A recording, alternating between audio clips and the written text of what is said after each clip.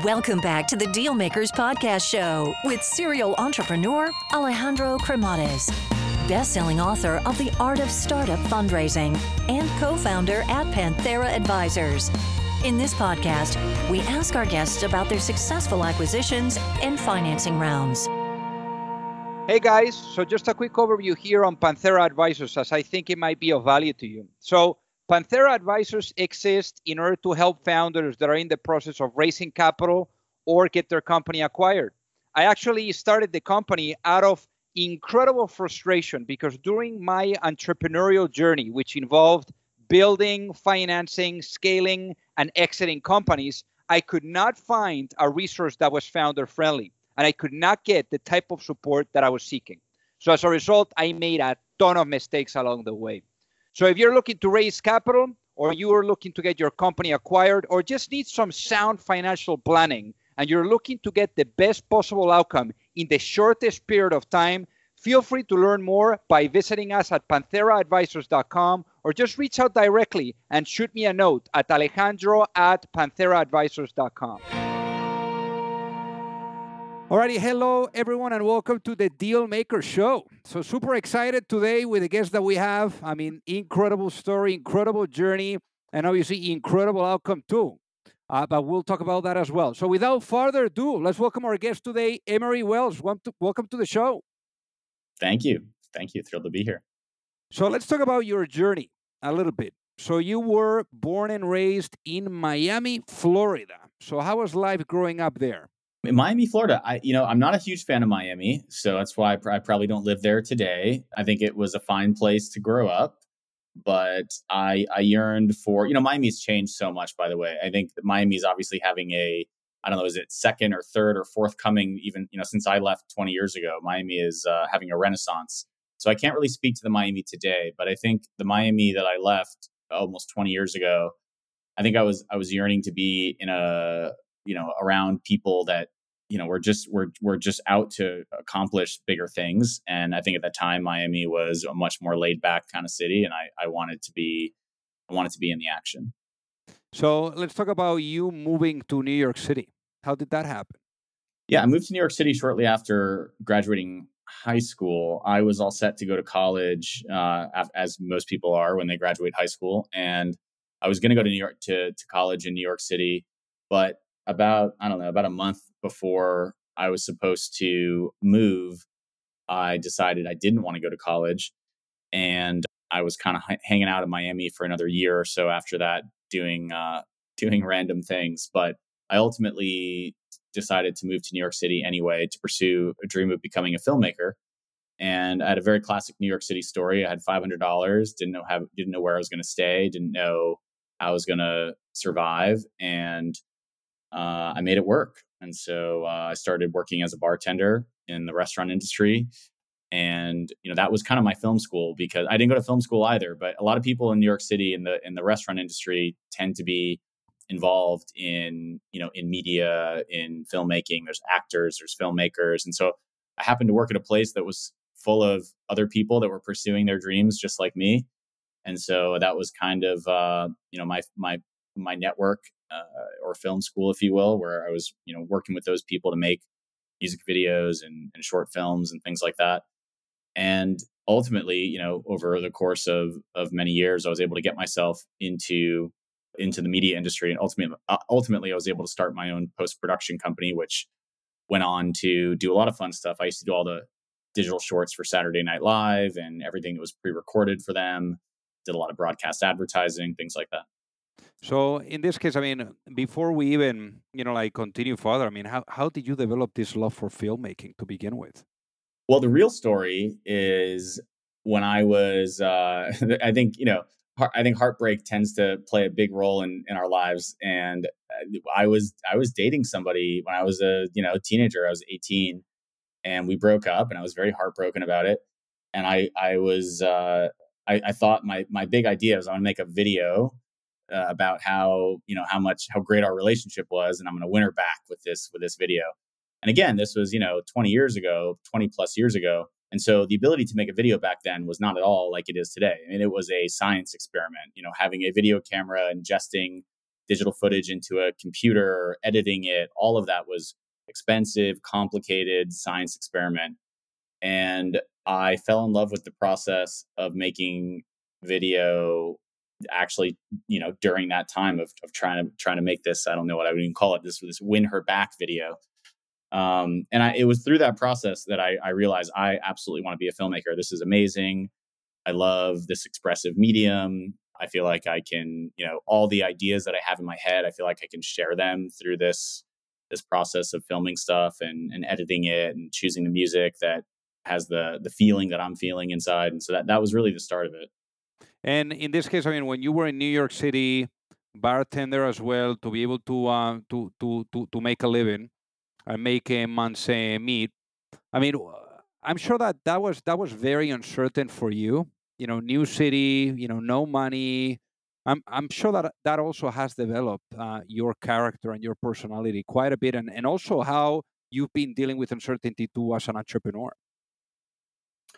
Yeah, I guess it. I mean, I'm sure it has. You're absolutely right. I mean, I had very little certainty or stability, and I've always been comfortable in that environment. I've never been, adverse to taking risk, which obviously you have to do over and over again as an entrepreneur. And so, yeah, I think that did make me comfortable with a lot of unknowns and a lot of instability. And in your case, also, there was one pivotal moment, or one interesting moment, which was you becoming the owner of one of the first red cameras. I mean, what was that about? Yeah, I think I've always tried to, I've always tried to be at the forefront. I think throughout my career, I've always been at the forefront of the technology changes that were happening in the video industry, and I've done this a few times.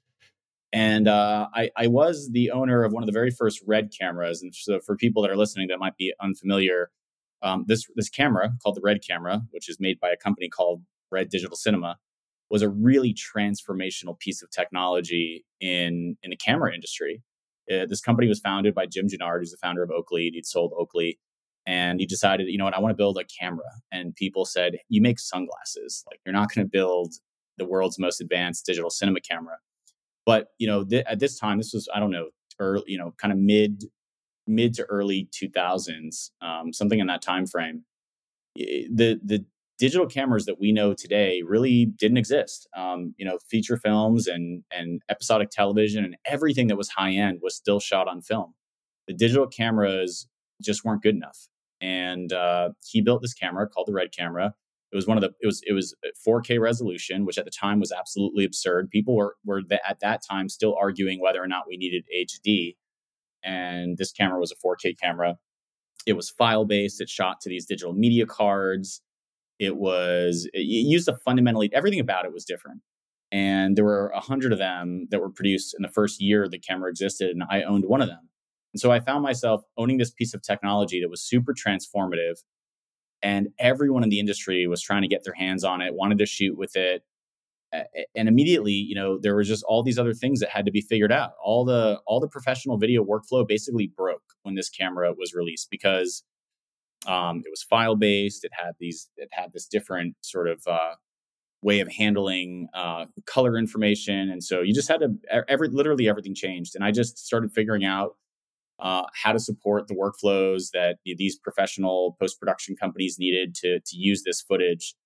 And I was able to kind of use that, owning this camera, as a catalyst to starting my own post production company, which I eventually did. And I mentioned, went on to do some really fun stuff like all the Saturday Night Live digital shorts.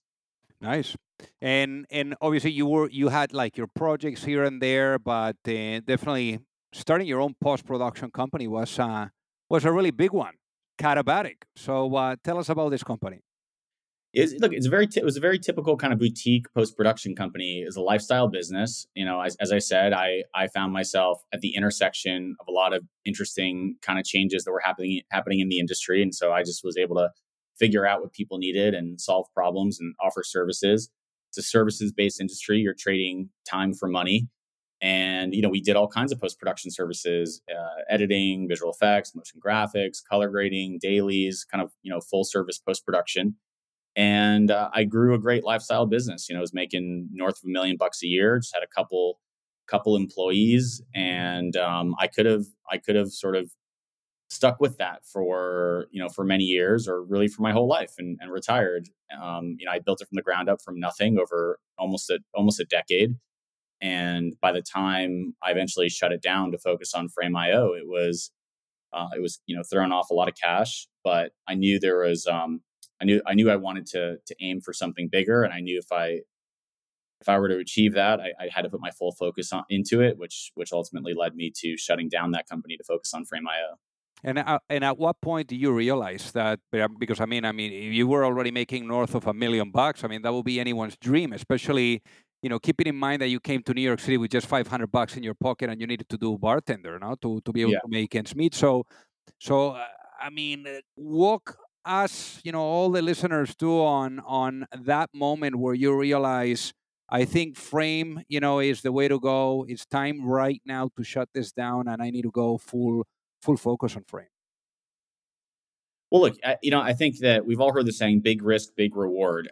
On the people who have been the most successful in their lives, just continuously take on risk. And I think about some of the risk that Elon Musk has taken on throughout his career. I just went through this acquisition, and obviously to Adobe, and obviously was a really incredible outcome. And I think while I've taken risks like shutting down my post production company that was making $1 million a year to focus on Frame.io, that was a big risk. But I think about somebody like Elon, who maybe when he had sold PayPal and had a similar outcome to what I'm experiencing now, and he took which is pretty substantial, and he risked it all and put all of that money into SpaceX and Tesla, which were enormously risky. That blows my mind, right? So as you maybe asked me this question about how was I comfortable taking on the risk of shutting down this lifestyle business to focus on Frame.io, I think of somebody like Elon, who risked decades of work and net worth into Tesla and to SpaceX. But you just got to keep doing that. If you want to go bigger and you want to achieve more, and it's not even about the money. It's about outcomes and achievement. Like I love creating stuff. I love having big outcomes, and the bigger the outcome, the higher the risk. And how did Frame.io come knocking as an idea? And what was that process from incubation to bringing it to life? Yeah, so my co-founder was an employee of mine at my post-production company, and we started building Frame.io as an internal tool for ourselves at that company. And so, we were very deeply intimate. Frame.io is a video review and collaboration product. It helps teams collaborate while they're working on video, and it was a problem space we knew intimately. We weren't building something that we kind of thought should exist, or we knew it needed to exist, and we knew the problems very intimately. And so we started building it, and it was actually this was me and John. This was our first like big software project. We had done smaller scale software projects prior to this. We had built a little iPhone app together, but we were both there was starting Frame.io was both our investment in wanting to do some larger scale software and learn, and also solve this problem that we knew really, really well. But I can't say that I had like the grand vision for Frame.io then that exists now. I think it would have been pretty difficult for me at that point, almost 10 years ago, to say confidently that we were going to sell to Adobe for north of $1 billion. And certainly not how the project started. But as we were building it, we continued to gain confidence in our ability to execute. We thought we were building something really good. We were really good at building software, really good at designing software. And that was just that just built our confidence. And so we after a couple of years building it internally, we realized, one, everyone that has the problems that we have at my post-production company, everybody has these same problems. Everybody that makes video shares the exact same set of challenges. And we had built something really good. And so we said, you know what, we should really try to do this. We should really take this out to market. And we launched it. We announced it publicly, and we had this viral launch campaign, which probably don't have time to get into the details of that, but we did this, a lot of launches can be viral. They have these sort of like, mechanics of, share on social. And, we had this whole gamified point system to get early access and everything. So we had this viral announcement, and that got the attention of Silicon Valley. I didn't know anybody in Silicon Valley. I was in the media and entertainment industry. I didn't know anyone in tech. I didn't know anyone that worked in tech. Certainly didn't know any investors. But this viral launch got the attention of investors because this viral launch wound up getting us on the front page of Hacker News. We were the number one story on Hacker News. And that used to be, and probably still is, but that used to be prime ground where investors would sort of be looking for interesting products, interesting startups, entrepreneurs. So we were on the front page of Hacker News, and I got a lot of inbound. I got a lot of inbound from investors. But I'll tell you here, one little growth hack that actually worked really well is when people signed up.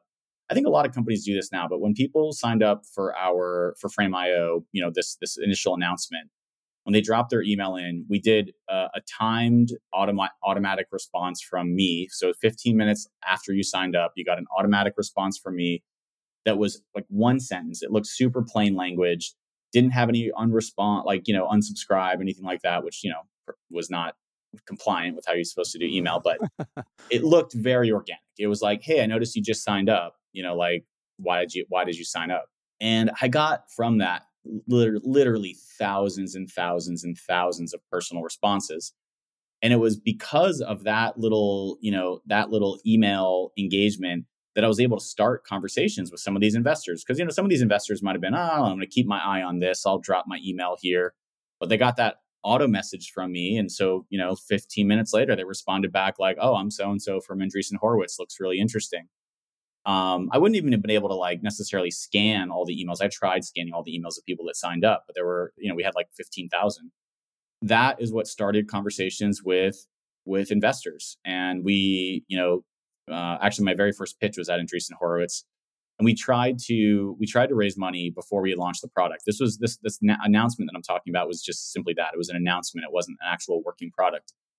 And we tried to raise money from the kind of momentum that we'd built off of this announcement, and it didn't work. We pitched, and people said, "Wow!" Because we'd had a working product that we could demo. We weren't live in market yet, and we pitched, and people said, "Wow, incredible product! Super exciting! Come back to us when people are paying." And so I did a big round of pitching. It did 10, 15 pitches that went nowhere. But then we actually launched. And when we launched, it was a very different conversation because we had really early traction. The first 90 days of launch, we were doing 30,000 a monthly recurring revenue or something in the first 90 days of launch. So really, really strong early traction. And then when we came back to investors and pitched that story, it was very different. And we wound up having a very oversubscribed and competitive deal that was led by Excel. And that anointed us. That put us into Silicon Valley. Now we were anointed by Silicon Valley, put us on the track, and we just continued to see really phenomenal growth in those that first year and those first couple of years. And so we wound up doing, our last round of fundraising prior to being acquired was a Series C in November of 2019. And how much capital did you guys raise up until the acquisition? We raised about $100 million all in. A little over 100 million. Got it. And in those investors that you were attracting, I mean, what were you looking essentially? Okay, I'll tell you this about investors. I wasn't looking for anything. I was looking for money, which I think was what a lot of people are looking for when right. they're trying to get funded. I feel really, really fortunate that I wound up getting incredible people and partners and not just money. There's so many challenges that people have when building companies. I mean, it's just like a constant string of fires and issues and everything. But one of the I never had board member problems. Our investors were so supportive, such great partners, and super thankful that I wound up getting money from really good people. Because as I think back, to all the pitches I did, I think back and I'm like, wow, I think I really dodged the bullet not taking money from that person. I don't think it would have been a good fit on the board. When you're early, you will take money from anyone. It's so hard to get that initial seed round or whatever. You're basically willing to take money from anybody. And I think that's kind of right, in a way. I mean, if you're not taking a board seat in those early rounds, I don't think it really matters. I mean, they're signaling from who the investor is. If you get money from a C-level investor, that signals to A-level investors that you couldn't get the attention of A-level investors. So there's other dynamics there, but assuming that you don't give up a board seat, I think getting money to get the business going is the most important thing. Yeah. But the moment you have somebody on the board, you really, really do need to to consider, who these people are and choose them very carefully. But I wound up having a great board. So then let's talk about the acquisition, by Adobe, because obviously the incredible outcome. I mean, you definitely gave those investors the 10x return that they typically look for. So let's talk about that. How did the acquisition come about? Yeah, so initially came about with Scott Belsky, the chief product officer of Adobe Creative Cloud, reached out to me on Twitter actually, and just said, "Hey, like, it would be great to connect. We should chat." And of course, I'm always willing to have those conversations. And we connected over Zoom. This was in March of this year, so kind of like peak pandemic. And so I connected with him. He shared pretty forthright. He, shared that he'd be interested in having a potential acquisition conversation. He didn't quite say it that way, but it was pretty forthright. And we started a series of conversations of just getting to know each other. And I think that's we spent, I don't know, 5 meetings, took long walks in the park. He lives in New York City. I'm in New York City. So we took a long walk in Central Park. We walked along the West Side Highway. We walked many parks. This was a pandemic, so no offices. Right. So we had a lot of outdoor park walking meetings, and we got to know each other. And we talked about the future of video. We talked about, some of the things that had been working on at Adobe, and just the world of SaaS in general. And we realized that, just product philosophy, things like that. And I think through that conversation, I really came to respect him as a product leader. I think he's a fantastic product leader. And I think we had a shared vision for the future. And so that opened the door to the next part of the conversation, which starts to get into some of the financials and things like that.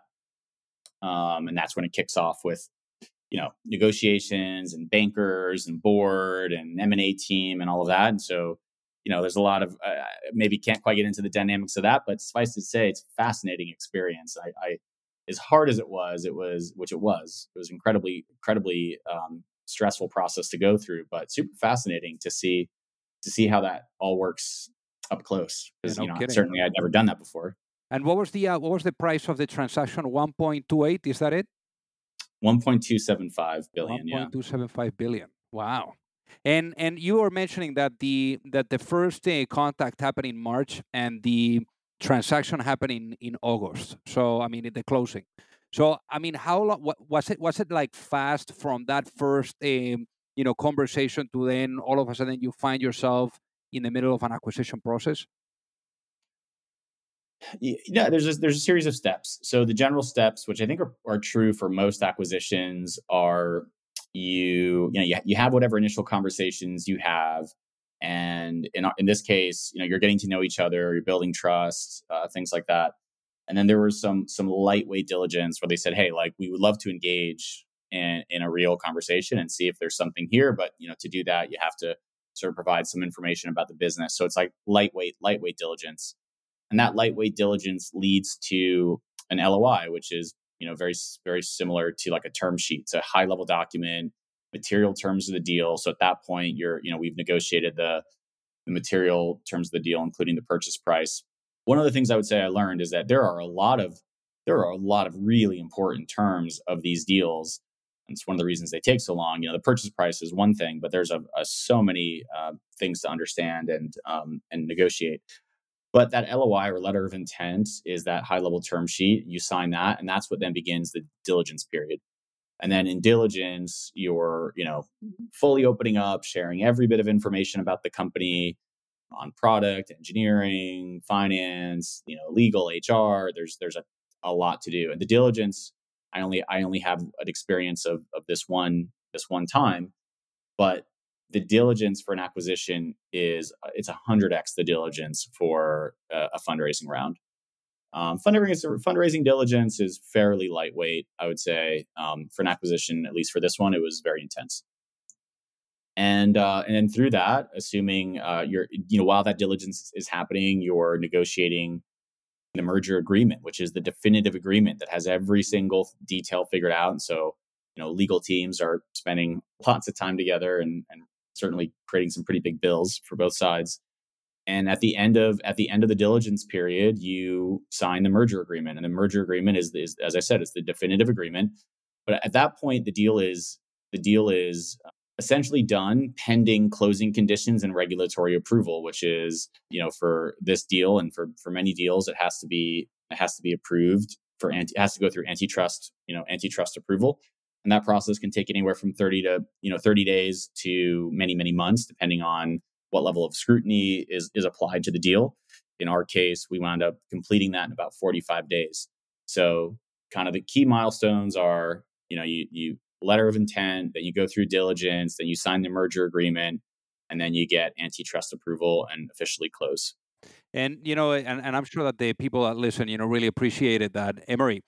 In this case, I mean, obviously, it's super stressful doing a transaction.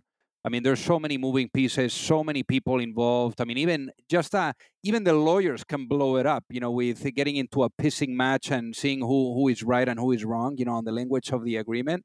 I guess, for you, I'm sure that there was like ups and downs, in the process of getting this deal done. And I'm sure it was very stressful for you. I mean, how do you deal with stress, Emery?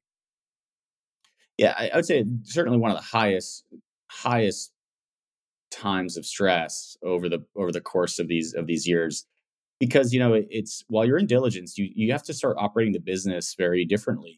Things, if you have this pending acquisition, there's all kinds of things you sort of put on hold and pause, and things that you're not attending to that you need to be attending to, because 90% of your time is going to the acquisition. So very, very stressful, tons of ups and downs. I don't have any secrets. I don't have any good ways of handling it. uh, you know, Having some good friends that you can vent to, I think, is important. But other than that, I wish I could tell you I meditate or do something. I don't. I just deal with the stress. I hear you. I hear you. And obviously, you came to New York City with just $500 in your pocket. I mean, now there's certainly more than that. I mean, anything. What was the first thing that you did? When that deal was close, to splurge a little bit. I haven't splurged. There really isn't time. Number one, I mean, after you close a deal, there's so much to do. We're in the midst of integrating the companies, and I need to be a shepherd for the team and ensure that this is happening in a way that's ultimately going to lead to our long-term success at Adobe. And so there's so much to do. Jen is an honest answer. Like, I haven't had the opportunity to splurge, so maybe that's still coming. So imagine I put you into a time machine, Emery, Yeah. and I bring you back in time to that time where you were shutting down Catabatic and you were thinking about, the idea of launching, or really going full force with Frame.io. If you had the opportunity of sitting down with your younger self and giving that younger self the one piece of advice before really going full force with Frame.io, what would you say to that younger self, and why, given what you know now? Yeah, I think the key learning that I would have is to be intentional about the culture that you are trying to build, and the values and philosophies that are most important to you. Be very, very intentional about building a company around those values, because I didn't understand. I think I did not have an appreciation for the fact that there are people out there that just think fundamentally differently than me. I think when you're building a company, especially when you're small, you sort of think, well, like, I'm the boss and I'm going to hire people and they're going to sort of do what I say, and this is my company. And I mean, first of all, that's fundamentally not the right way to think about it, and I learned that the hard way.